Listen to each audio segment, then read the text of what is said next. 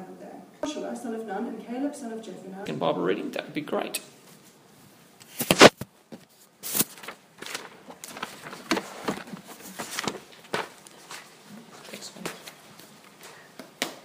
Okay, we're actually going from verse 6, sorry, a little bit before that. It's on page 1206. Christ is faithful as the Son over God's house, and we are his house, if indeed we hold firmly to our confidence and the hope in which we glory. So as the Holy Spirit says, today if you hear his voice, do not harden your hearts as you did in the rebellion, during the time of testing in the wilderness, where your ancestors tested and tried me, though for 40 years they saw what I did. That is why I was angry with that generation. I said, their hearts are always going astray, and they have not known my ways. So I declared an oath in my anger, they shall never enter my rest. See to it, brothers and sisters, that none of you has a sinful, unbelieving heart that turns away from the living God. But encourage one another daily, as long as it is called today, so that none of you may be hardened by sin's deceitfulness. That we have come to share in Christ, if indeed we hold our original conviction firmly to the very end. As has been said, today, if you hear his voice, do not harden your hearts as you did in the rebellion. Who were they who heard and rebelled? Were they not all those Moses led out of Egypt? And with whom was he angry for 40 years? Was it not with those who sinned, whose bodies perished in the wilderness? And to whom did God swear that they would never enter his rest, if not those who disobeyed? So we see when they were not able to enter because of their unbelief. Therefore, since the promise of entering his rest still stands, let us be careful that none of you be found to have fallen short of it. For we also have had the good news proclaimed to us, just as they did. But the message they heard was of no value to them, because they did not share the faith of those who obeyed. Now we who have believed enter that rest, just as God said. So I declared on oath in my anger, they shall never enter my rest. And yet his works have been finished since the creation of the world. For somewhere he has spoken about the seventh day in these words. On the seventh day, God rested from all his works. And again, in the passage above, he says, they shall never enter my rest. Therefore, since it still remains for some to enter that rest, since those who formerly had the good news proclaimed to them did not go in because of their disobedience, God again set a certain day, calling it today. This he did when, after a long time later, he spoke through David, as in the passage already quoted. Today, if you hear his voice, do not harden your hearts. For if Joshua had given them rest, God would not have spoken later about another day. There remains then a Sabbath rest for the people of God. For anyone who enters God's rest also rests from their works, just as God did from his. Let us therefore make every effort to enter that rest, so that no one will perish by following their example of disobedience. You'll notice today's Bible readings are fairly involved. And you might be listening going, far out, what on earth was that about? Especially when you get to chapter 4 of Hebrews. Can I just say, chapter 4 of Hebrews is a very difficult passage to understand. Hopefully I can explain it to you, because chapter 4 of Hebrews is one of my very favourite passages in the Bible. It's absolutely wonderful to teach us. Just let me get myself sorted out up here. There was a really interesting article yesterday in the Sydney Morning Herald. It was called "Whatever Happened to the Middle Class." What the article is about, basically, it basically just saying Australians have absolutely no idea what their wealth status is. It's not saying it's not having a go. It's just saying interviewing Australians, they literally are clueless about where they really fit in relation to other people economically, how much money we have. Lots of very, very rich Australians think they're actually middle class. Lots of really, really rich Australians actually think they should receive government handouts because they're actually not very rich at all and they should get subsidised and helped and all the rest of it. It's an article about perspective. Let me put the article about perspective in perspective. Australia is one of the wealthiest societies in the history of the world. It just is. Even today, so today people are richer today because we've got better medicine, we've got a better technology, all sorts of stuff that makes us wealthier, better off in real terms than people in the past. Australia, we're insanely rich. If you earn $30,000 a year, you are in the top 7% of the richest people in the world on $30,000 a year. If you are in our New Start allowance, people who don't have a job at the moment, you will earn more than 85% of the world's population without working. That's how insanely rich we are in Australia. You might not think it's much money, but in real terms, 85% of the population of the world wish they could work really, really hard to earn our New Start allowance. That's how incredibly blessed we are in Australia. Now back to the article, because you've got to have that perspective coming to it. So basically, you live in the eastern suburbs of planet Earth. Okay? Got the picture? That's what Australia is, regardless of what your income is. So the research is showing that many people earning $150,000 a year feel like they're poor. Lots of people they're interviewing people and they all feel like they're poor, at least they're not rich.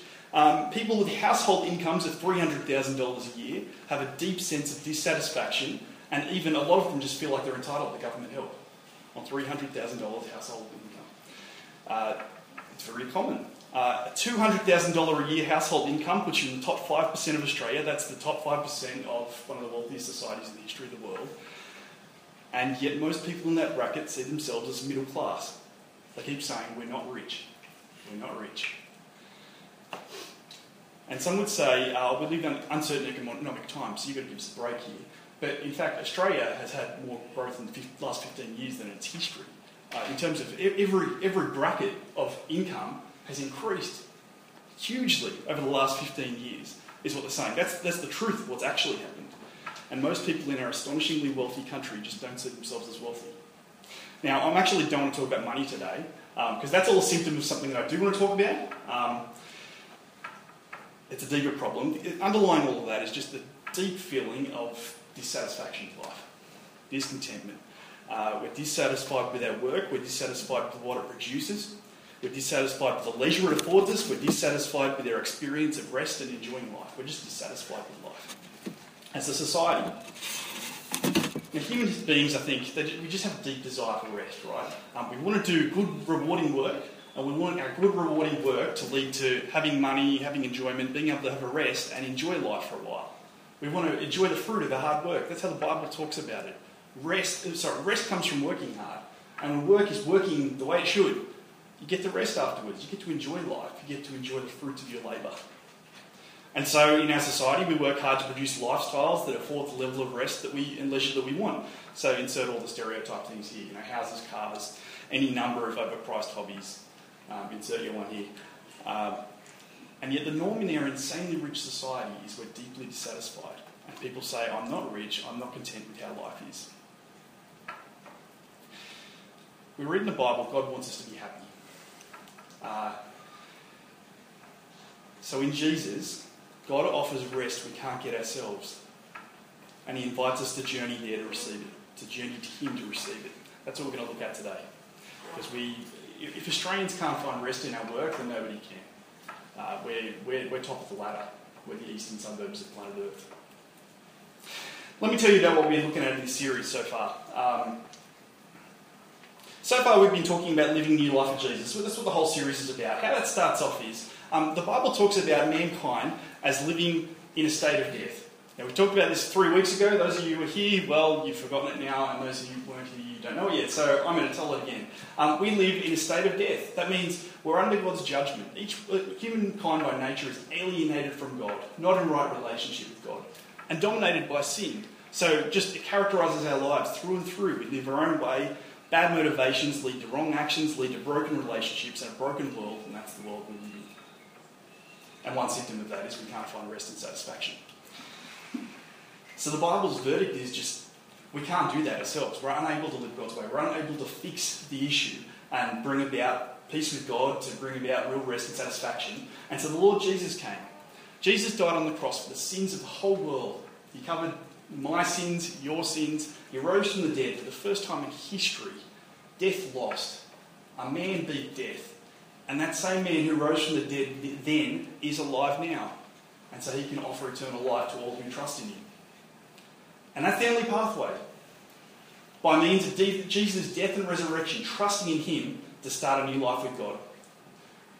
What that's about is, I look to Jesus and I see him, he died for my sin, and I trust in him, and I know I'm forgiven and freed from judgment. I know I can stand before God on Judgment Day, and not because I'm a good person. I'm not a good person, I've done lots of wrong things. But I can know with assurance, even though I've done lots of wrong things, that he will accept me into his kingdom. Because I'm looking to Jesus, who has given me full forgiveness and freed me from judgment. And he's given me his Holy Spirit. The Holy Spirit comes and dwells in Christians when they become Christians, so that we're no longer enslaved to sin and we can start living God's way now. It's absolutely crucial to understand that. So when we talk about living a new life for Jesus, what we're talking about is what God starts in us by the power of his Holy Spirit. He marks us out as believers as God's personal property, and he equips us to live his way. Now, we spent 3 weeks talking about what that looks like. We should really get that brochure out. We haven't got brochures out today. Stu, would you be able to help me out with that? In fact, I don't think I have one.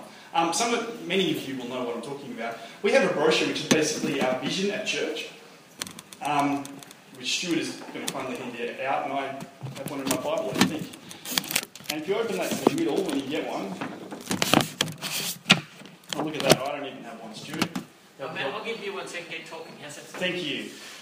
So, folks, if you open up to the middle of the brochure, and you'll notice on the right-hand side there it says Living New Life for Jesus. And so we've been following down. These are characteristics of what it looks like to live this new life in the Spirit. What does it look like as we have the Holy Spirit and we start to live God's way together? We're talking about disciples who are faithful. Now, faithful is about being an apprentice to Jesus, learning the way of Jesus, the way Jesus lived, the way he loved other people, the way he didn't sin, the way he strived with every fibre of his being to serve God and serve other people. The goal of people who are living a new life in the Spirit is that they be faithful disciples, that they grow more like Jesus, and they look more and more like him each day, each week, each year. We've been talking about adventurous disciples, the next top one down. Because see, what happens is, when you join Jesus' side, and you have full promise of assured part in his kingdom, you actually don't need to worry about this life anymore, because this life, which is very short, in comparison to eternity especially, it's not where it's at for us anymore. It's not where our hope is. I'm going to live forever in God's kingdom. That means what I have now isn't a great stress to me. I can be assured of eternal life. And so I'm free to live courageously to serve Jesus with my time, talents and treasure. Disciples of Jesus are compassionate. That is, we hear Jesus call love. We just heard it with the kids, didn't we? We perceive great need around us. And where we see great need, we want to help people. Because we love them. Because Jesus loved them and we want to imitate his love for them and join in his love for them. And then we get to the brochure, we come to enduring, and that's the one nobody knows what to do with. I've talked to lots of people about this. So at the bottom of your page there, you're still enduring. And I've noticed a lot of people see that and they're not really sure what to do with it. It's the most difficult one, I think, for many of us. What's that about? The Bible often presents the Christian life as a journey or a race. You start somewhere, you end somewhere, and the whole point of the journey is to get to the end of it. You might have heard saying kind of like, it's not the destination that matters, it's the journey that counts. That's nonsense with Christianity, by the way. The journey matters, but getting there is what makes the journey matters. The only thing that really matters in the end is getting there, getting to the end of the race. And so in our brochure we talk about enduring, running to win the prize. It's talking about continuing to be a Christian until we get to the kingdom of God. Let me tell you my testimony and you'll see what I've just gone back to the last slide. So you can see here, here's the process of people becoming Christians. It goes very slow.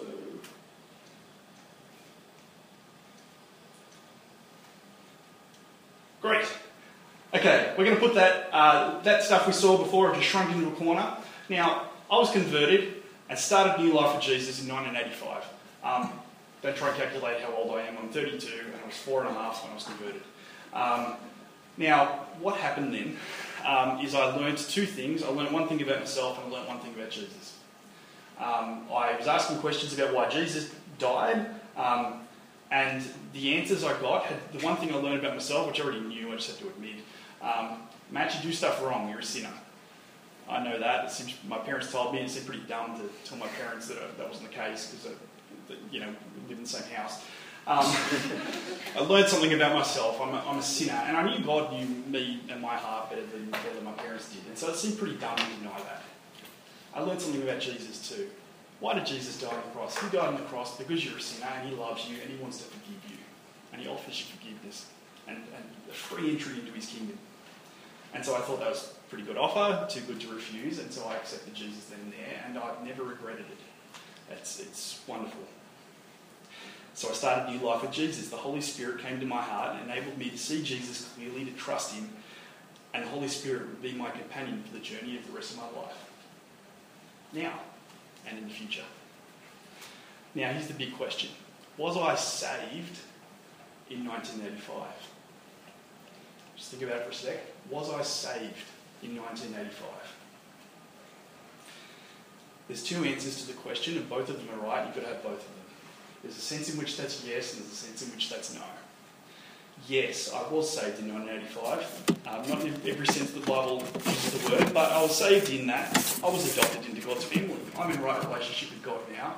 I know now with complete assurance that I can stand before the judgment seat of the Lord Jesus and he'll say, Matthew Payne, you are forgiven. Welcome to my kingdom. But on the other hand, I'm not saved yet. Because the kingdom of God is at the end of time and I'm not there yet. I haven't experienced it yet. It's in my future. One day I will be saved fully. That'll be the day I stand before God. He looks me in the eye and says, you're with me. Welcome to my kingdom. In case you haven't noticed, I'm not resurrected yet. The body I'm in right now isn't expected to last for eternity. God's got something better in store with that. He's taken care of that. But I haven't experienced that. I haven't been saved from my body of sin and death yet. And so I'm waiting. I'm looking forward, like we said in the creed, I look forward to the resurrection and the life of the world to come. I look forward to the fullness of my salvation in the future. And so, 1985, converted, in the future, how do I get there? I endure. The finish line, the end of the race is at the end. That's when I'll be saved from judgment finally. That's when I'll be raised from the dead entirely to eternal life. That's when Jesus will personally welcome me into his kingdom. I'm called to live each day by faith in Jesus, same as I started. Now, this is really important. Part of the definition of what makes a Christian is that they keep being a Christian firm to the end. Part of the definition of what makes a Christian is that they keep being a Christian firm to the end. I want to show you it in the Bible. Have Hebrews 3 open, and it says it twice in a very short amount of space. It says it in lots of places in the Bible, but I just want to show you it here.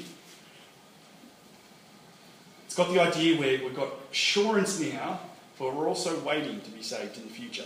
So have a look at verse 6 of chapter 3 on page 1206.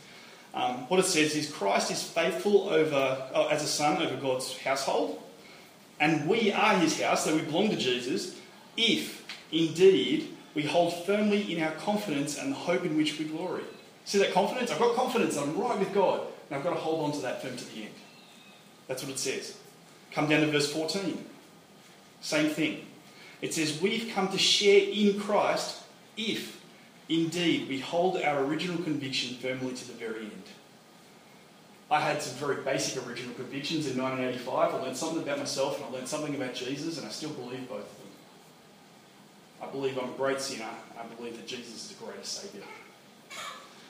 And I've got to hold on to that firm to the end. That means we're assured of salvation, but we're not lax about continuing in salvation. In fact, because you're confident in your salvation, you continue trusting in Jesus firm to the end. I want you to imagine for a sec that I hand you a concert ticket. It could be anything. This is a concert ticket. I'm on my way to the concert. Now, I am assured that when I get to the door, I'll hand them the ticket and they'll let me in and I'm going to listen to the music. Now, I'm on the ticket, I'm on the journey, on the way. I'm not enjoying the music yet. Am I in the concert yet? No. I've got assurance, but I've got to continue the journey. Now, if on the way I decide to burn my ticket, or I decide to chuck it in the gutter, I will not get into the concert. It's kind of like that with trusting in Jesus. We're called to continue in Christ, firm to the end. I'm assured that I'm right with God, that Jesus' death and resurrection has given me every ticket I need to get into his kingdom. And so I journey to the promised land, trusting in Jesus. But if I give up on Jesus, if I burn my ticket to the promised land, then I'm not going to get in. And so because I'm confident that I have a real ticket that's really going to let me in, I hold on to it with everything I got. As God enables me, I keep trusting Jesus, firm to the end. Because part of the definition of what it means to go to a concert is that you go to the concert. And the definition of being a Christian is you be a Christian, you finish the journey, you get to the end of the journey. One of the saddest testimonies I've ever heard, I read it, didn't hear it, was a woman talking about her daughter, and she said, it was sad because her daughter had become a prostitute, but that wasn't the saddest thing. She said, my daughter is a prostitute, it's terrible and wrong. And she doesn't care about Jesus anymore. But praise God, she prayed a prayer when she was a little girl, and she's completely assured of her salvation now, regardless of what she does. And that's heavy, but that's where the weight of it is. That's precisely the opposite of the way it works. There's only two acceptable ways for the journey to end. That's for me to die trusting in Jesus, or for Jesus to come back and claim me in the meantime. Giving up on the truthfulness of Jesus' promises to me along the way is just not an option. I want to show you what the Apostle Paul talks about like this. Apostle Paul is a follower of Jesus who told lots of other people about Jesus too. Let's have a look at a couple of things he said about running the race. He got converted and he said, "I consider my life worth nothing to me. My only aim is to finish the race and to complete the task the Lord Jesus has given me. The task of testifying to the good news of God's grace." And so he encouraged other people to do the same. So in Colossians 2, he's talking to the church in Colossae, and he says, "So then, just as you received Christ Jesus as Lord, continue to live your lives in him." He's urging them, keep going as Christians. You've got to do it. There was a church in Galatia that was starting to turn away from Jesus. And so he wrote this kind of thing to them. "You guys were running a good race. Who cut in on you to keep you from obeying the truth? Can't you see you're on a journey to the finish line? The salvation's at the finish line. You've got to get there to get the salvation. Who cut in and is he tempting you to stop doing that?" I think it's most powerful when Paul's at the end of his life in 2 Timothy 4. He's soon to be executed. And he says, "I'm being poured out like a drink offering. The time of my departure is near. I fought the good fight. I've finished the race. I'm about to die and I'm trusting in Jesus. Now there is in store for me the crown of righteousness, which the Lord, the righteous judge, will award to me on that day, and not only to me, but to all who have longed for his appearing." Paul knows that there's only two options. He dies or the Lord Jesus returns to claim him. Giving up isn't an option. And so we heard a very sad story from Israel's history in our first reading. It's an awful event. It's about a large group of people who gave up on the truthfulness of God's promises and didn't get there on the journey. It's one of the most tragic events in Israel's history, and you might have noticed we had two Bible readings. The second one from Hebrews is reflecting on that event. So the first one we read was sort of historical narrative, telling the story about what happened. And Hebrews 3 and 4 is talking about that event and quoting it and saying, you need to endure, don't do the same thing. It's a little bit more complicated than that. Have a look, come with me to chapter 3, verse 7. It's a really complicated part of the Bible. You can understand it, it just takes a little bit of work. Have a look at chapter 3, verse 7. And there's more involved than just the two bits of the Bible. It says, "So as the Holy Spirit says," and it starts quoting something, "today if you hear his voice, don't harden your hearts as you did in the rebellion." So it's talking about that event. But it's actually quoting a song. And so if you look at the screen, Hebrews 3 to 4 is talking to people in his day, you need to trust in Jesus. And it quotes a song. Psalm 95 is what it's quoting. And that was written by King David in the Promised Land. King David is saying to this isn't the rebellion in the wilderness. This is King David talking about another thing before him. And so King David's written a song about what happened in the wilderness in Numbers 13 and 14, where Israel tested God, quarrelled with God, and then rebelled and failed to enter God's rest. So if you're wondering what's so confusing, it's a song about a historical event. It's like a movie where there's flashbacks inside flashbacks. It's quite, it gets confusing, but that's basically what's going on. So we're reading a song that is about what happened way back in Numbers 13 and 14. Let me just tell you the story and get the point. This is that part of the world. There's Sinai Peninsula, there's Egypt, there's Canaan. Canaan is the promised land, the land that God promised to his people.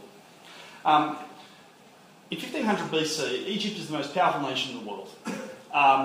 The way people would say it is, our gods are better than your gods. Because we're the most powerful nation, we have the most powerful gods, that's how it works. What they really mean is our army is invincible. In real terms, that's what it means. Who can defeat the gods of the Egyptians? Who can defeat their armies? And so here's the Egyptian nation with its invincible gods and its invincible army, and the God who made the universe wants to introduce himself to the world, and he says, you know what? The slaves of Egypt, I'm going to turn into a nation better than them, and I'm not going to deal with any armies. And so he goes and gets this reclusive shepherd called Moses out of the wilderness. He says, I want you to go up to Pharaoh, the most powerful man in the world, and tell him, the God who made the world is taking your slaves away, just let him go now. And he's going to make him into a big nation, better than yours. Pharaoh Pharaoh, the most powerful man in the world, doesn't think much of that, refuses. But after God proving himself with a series of plagues, eventually gives up, and the Egyptians are so demoralised at the end, their slaves plundered them before leaving. God just so demoralises the most powerful nation in the world that they just get away. They are trapped at a sea because eventually Pharaoh goes, we can't do without a slave, we've got to go get them back. And he sends his entire army, the most powerful army in the world, to go get them, and they're trapped against the sea. And Israel is demoralised and defeated and feels like, well, this is all the end of it. Moses gets up at God's command, parts the sea, Israel walks through it, and the sea comes down on the heads of the Egyptian army and destroys it. This is the real deal, God. The gods of Egypt are nothing.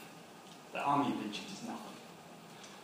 Israel didn't get the idea though. They kept travelling, and there's a place called Massah and Meribah, which I think they named after this event, because they got to a point and they're whinging the whole way along. God's not looking after us. He just killed the biggest army in the world to look after you, for crying out loud, and they just won't trust him. And they're going, oh, we're going to die in the desert. We should go back and be slaves again. Let's go see if Pharaoh will have us back.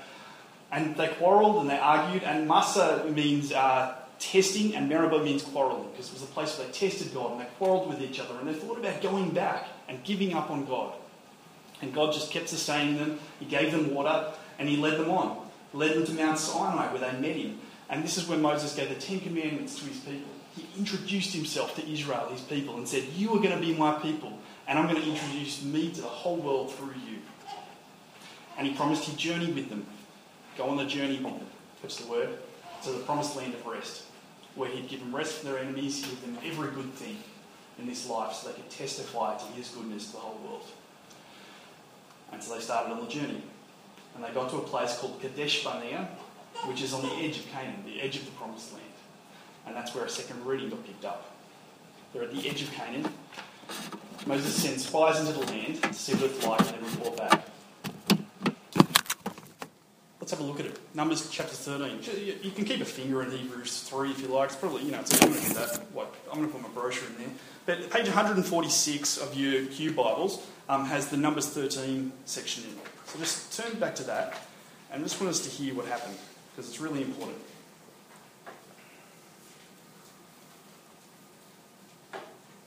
So Israel has just gone, it made its own road through the desert, by the way, and God's given them food and water the whole way. So it's a miracle they got there. By the route they took, it's just ridiculous. And they went through the sea. God has looked after these people.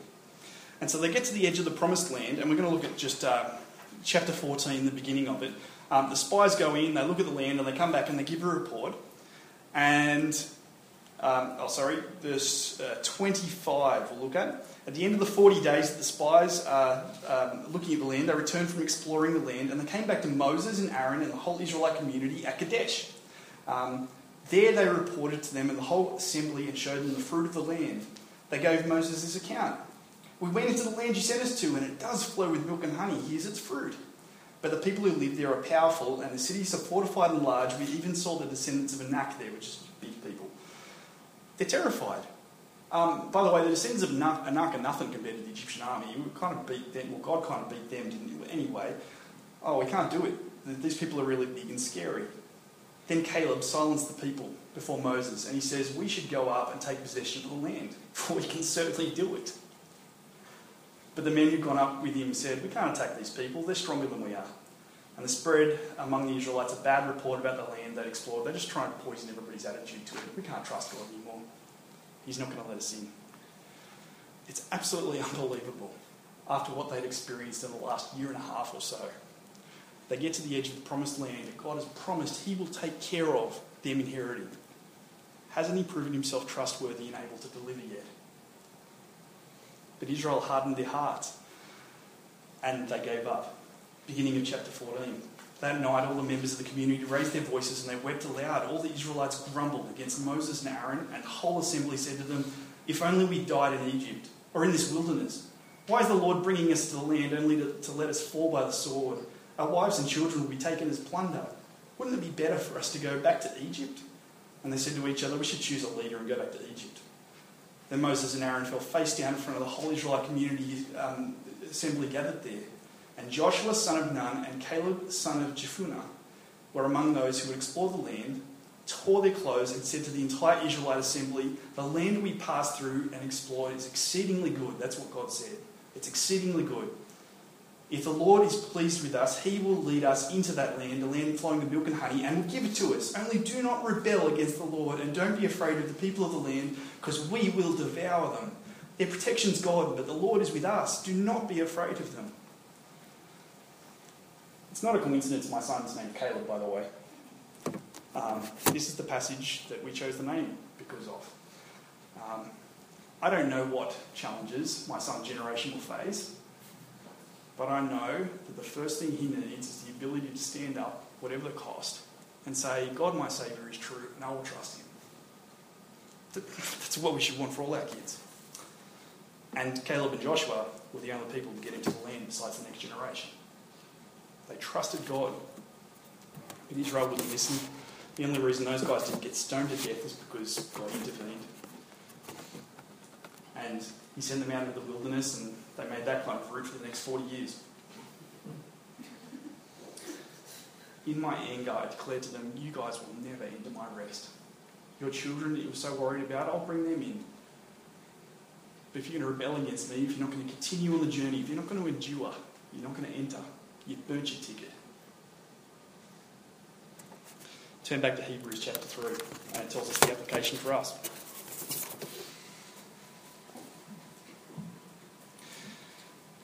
It says in verse 16, it's page 1206, verse 16 of chapter 3, it says, who were those who heard and rebelled? Wasn't it the same people that Moses led out of Egypt? And with whom was he angry for 40 years? Was it not with those who sinned, whose bodies perished in the wilderness over those 40 years? And to whom did God swear that they would never enter his rest, if not to those who disobeyed? So we see they were not able to enter. Why?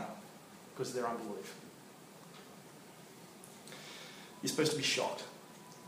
It's a shocking event. If you've heard it too many times, you're not shocked. Be shocked again. An entire generation died in the wilderness because they rejected God. And the real example is supposed to make us wake up and listen.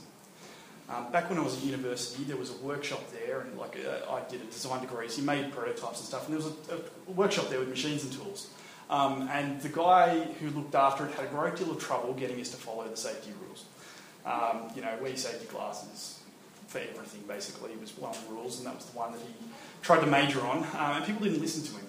So one day he pulled a photocopy of the internet of a particular photo and put the picture everywhere. The photo was of an eye with a nail sticking out of it. So the eye is open and there's just a nail, a large nail protruding out of it. He says, wear safety glasses. Because I'm not messing around here. Real people have lost their eyesight. Doing what you're doing, not following the safety rules.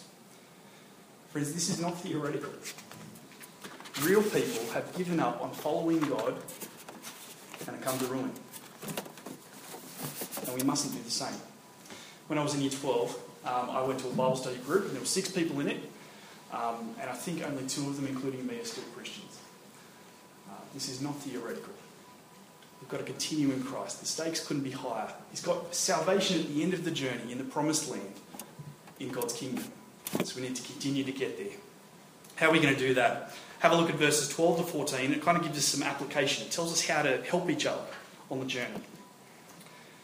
Chapter 3, it says, see to it, brothers and sisters, that none of you has a sinful, unbelieving heart that turns away from the living God. But encourage one another daily, as long as it's called today, so that none of you may be hardened by sin's deceitfulness. We've come to share in Christ if indeed we hold our original convictions firmly to the very end. You notice whose responsibility it is in verse 12? Just have a look at it. Whose responsibility is it to look out for Christians to make sure that they're not in danger of falling away? It doesn't say watch out for yourself. There's other bits of the Bible that say that, so that's true. It doesn't say pastors, watch out for the congregation that nobody falls away. That's true as well, and we will be doing that. But that's not what this part of the Bible says. Who is responsible for watching out for Christians? Well, Christians are responsible for looking after Christians. It's all of our responsibility to keep watch for each other as Christians. Look at what it says in verse 12. See to it, brothers and sisters, Christians, watch out for each other. It's your personal responsibility to help each other get to the promised land. What are we supposed to watch out for? That none of you has a sinful, unbelieving heart that turns away from God. Watch out for people around you developing sinful tendencies, starting to become addicted to sinful practices. Friends, there's no such thing as safe sin. No such thing. It's all dangerous. Small sins become big sins and they take over your life. That's how it works. And eventually they'll take over and they'll trip you up on the journey. Watch out for people struggling with unbelief or being deceived about alternatives. Often it's not even, it's just crowding Jesus out of your timetable is the problem. Watch out for people crowding Jesus out of their timetable. They fill their lives up with so much stuff they have no time to hear the Bible today. Not listening to what God says today, trusting his promises again, anew today as we journey to the promised land together. Friends, the biggest problem often isn't the big moment where somebody says, I'm giving up on Jesus. The biggest problem is the incremental steps they took to get there. And so it's a fact that people in this room will struggle with sin, they'll be tempted to turn away, they'll develop a love for sinful habits that they don't have now. People here will be tempted to fill their lives with all sorts of things that mean they're not hearing God anymore, and you and I have to share responsibility in watching out for each other. That's what it says. How on earth are we going to do that? That sounds really hard. Yeah, it's really hard. Reality check, it's really hard. I don't know hardly any churches that are very good at this. I know individual Christians that are quite good at this, but it's very hard. It's hard because it involves having real relationships where you actually know each other personally. It's the sort of relationship Steve was talking about with his friend. It takes the development of trust. It involves being willing to talk about Christian things and not just news, sport and the weather. Nothing wrong with news, sport and the weather. I want to talk about that, but it's not all we should talk about. How are you going with Jesus? How are you growing? What are you struggling with? Well, we've actually given you a brochure that has questions in it for that. Open your brochure up for a sec. And have a look at enduring. And all these questions are just designed to be used in normal conversations. So just choose. You meet up with a Christian. So Steve and I met the other day, and we asked the third question under faithful, because it's where we were at. And we said, how would you say your apprenticeship to Jesus is going? And we talked about that for 10 minutes. I'm not going to tell you what we talked about, because that's what we talked about. I'm going to tell you what I'm going to tell what he said, but it's up to him. And we had a really good conversation, and then we got talking about other things. And it was great, and we encouraged each other, and we've been helping each other to continue as disciples of Jesus. Now come down to enduring, and it's got 3 questions there. First one, where are you weak and in danger of falling? That's the most confronting question in the whole brochure, I reckon. It's a real question. What are you struggling with in your life? How are you going with sin? What's most likely to kill you on the journey? Think about it now. Where are you weak and in danger of falling? If anything in the last 2 seconds has come into your head, then it's a real danger for you. That thing is a real danger for you. And you need to find somebody to talk to about it. That's what the next one says. Who knows you well enough to ask the question? Oh. You mean people are going to ask me about Christian things? It's really personal and really confronting. It's really hard. It takes the development of trust. It takes time and effort. You notice that? It takes time. So if you're new with this and you think, I couldn't tell anybody here how I'm going with Jesus right now, okay, that's fine. Take some more time with this, get to know people. But it takes effort. So get to know people. Because if we're ever going to be in a position to ask each other real questions, it involves developing relationships.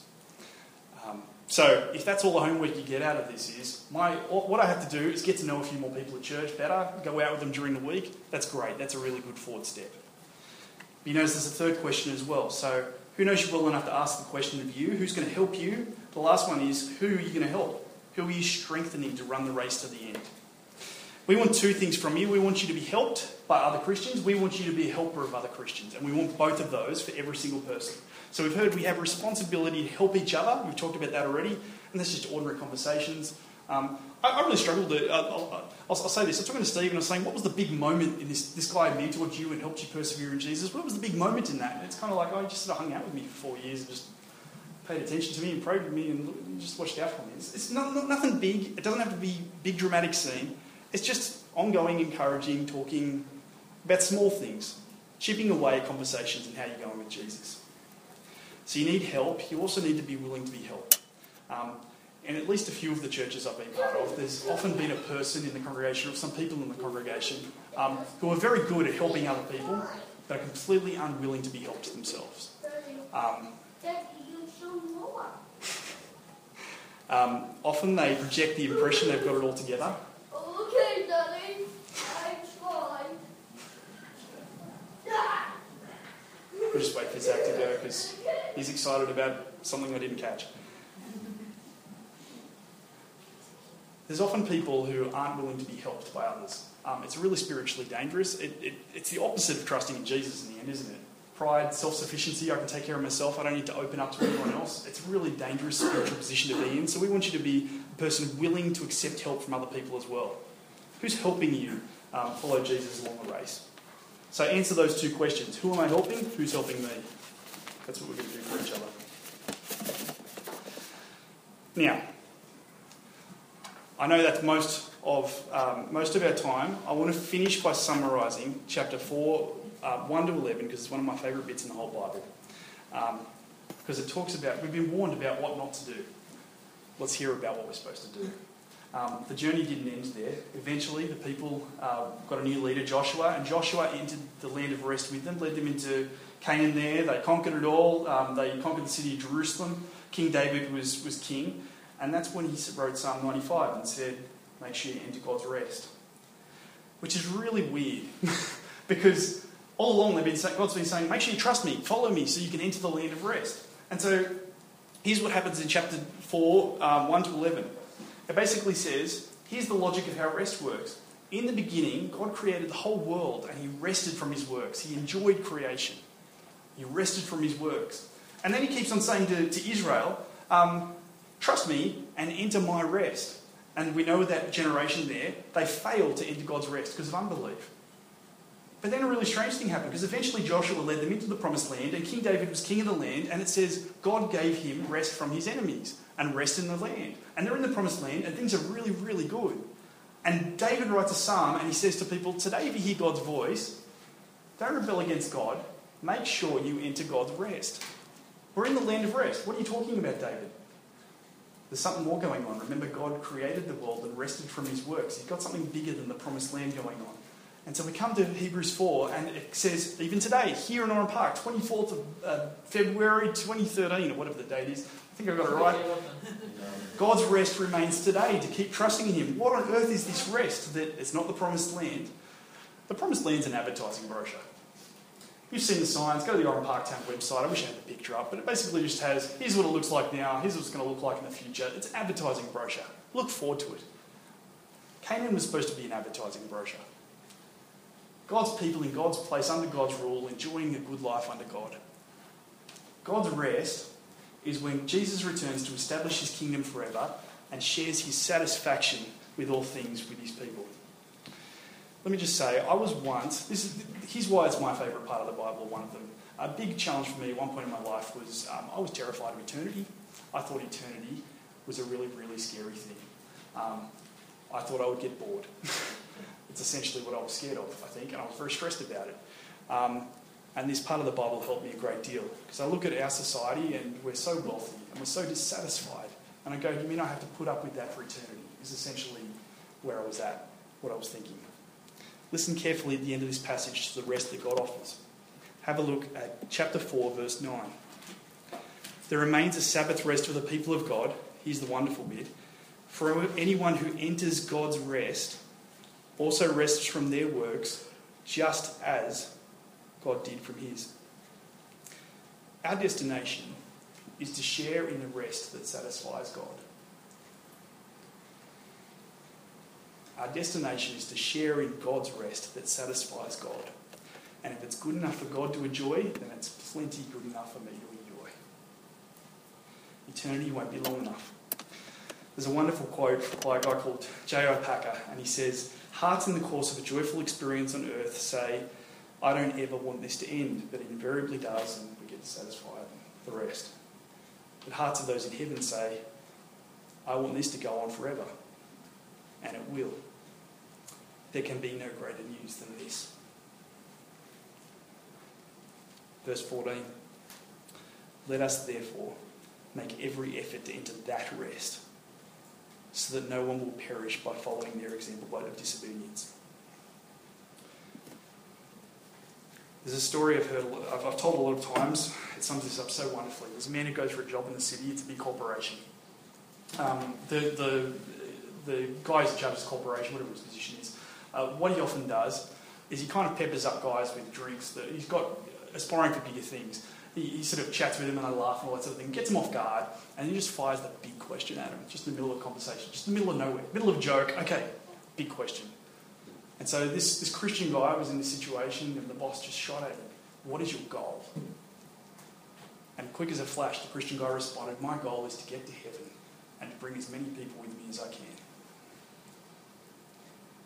And he's understood the meaning of life. He's understood what it means to endure and to help others endure with him. Let's pray with your church like that.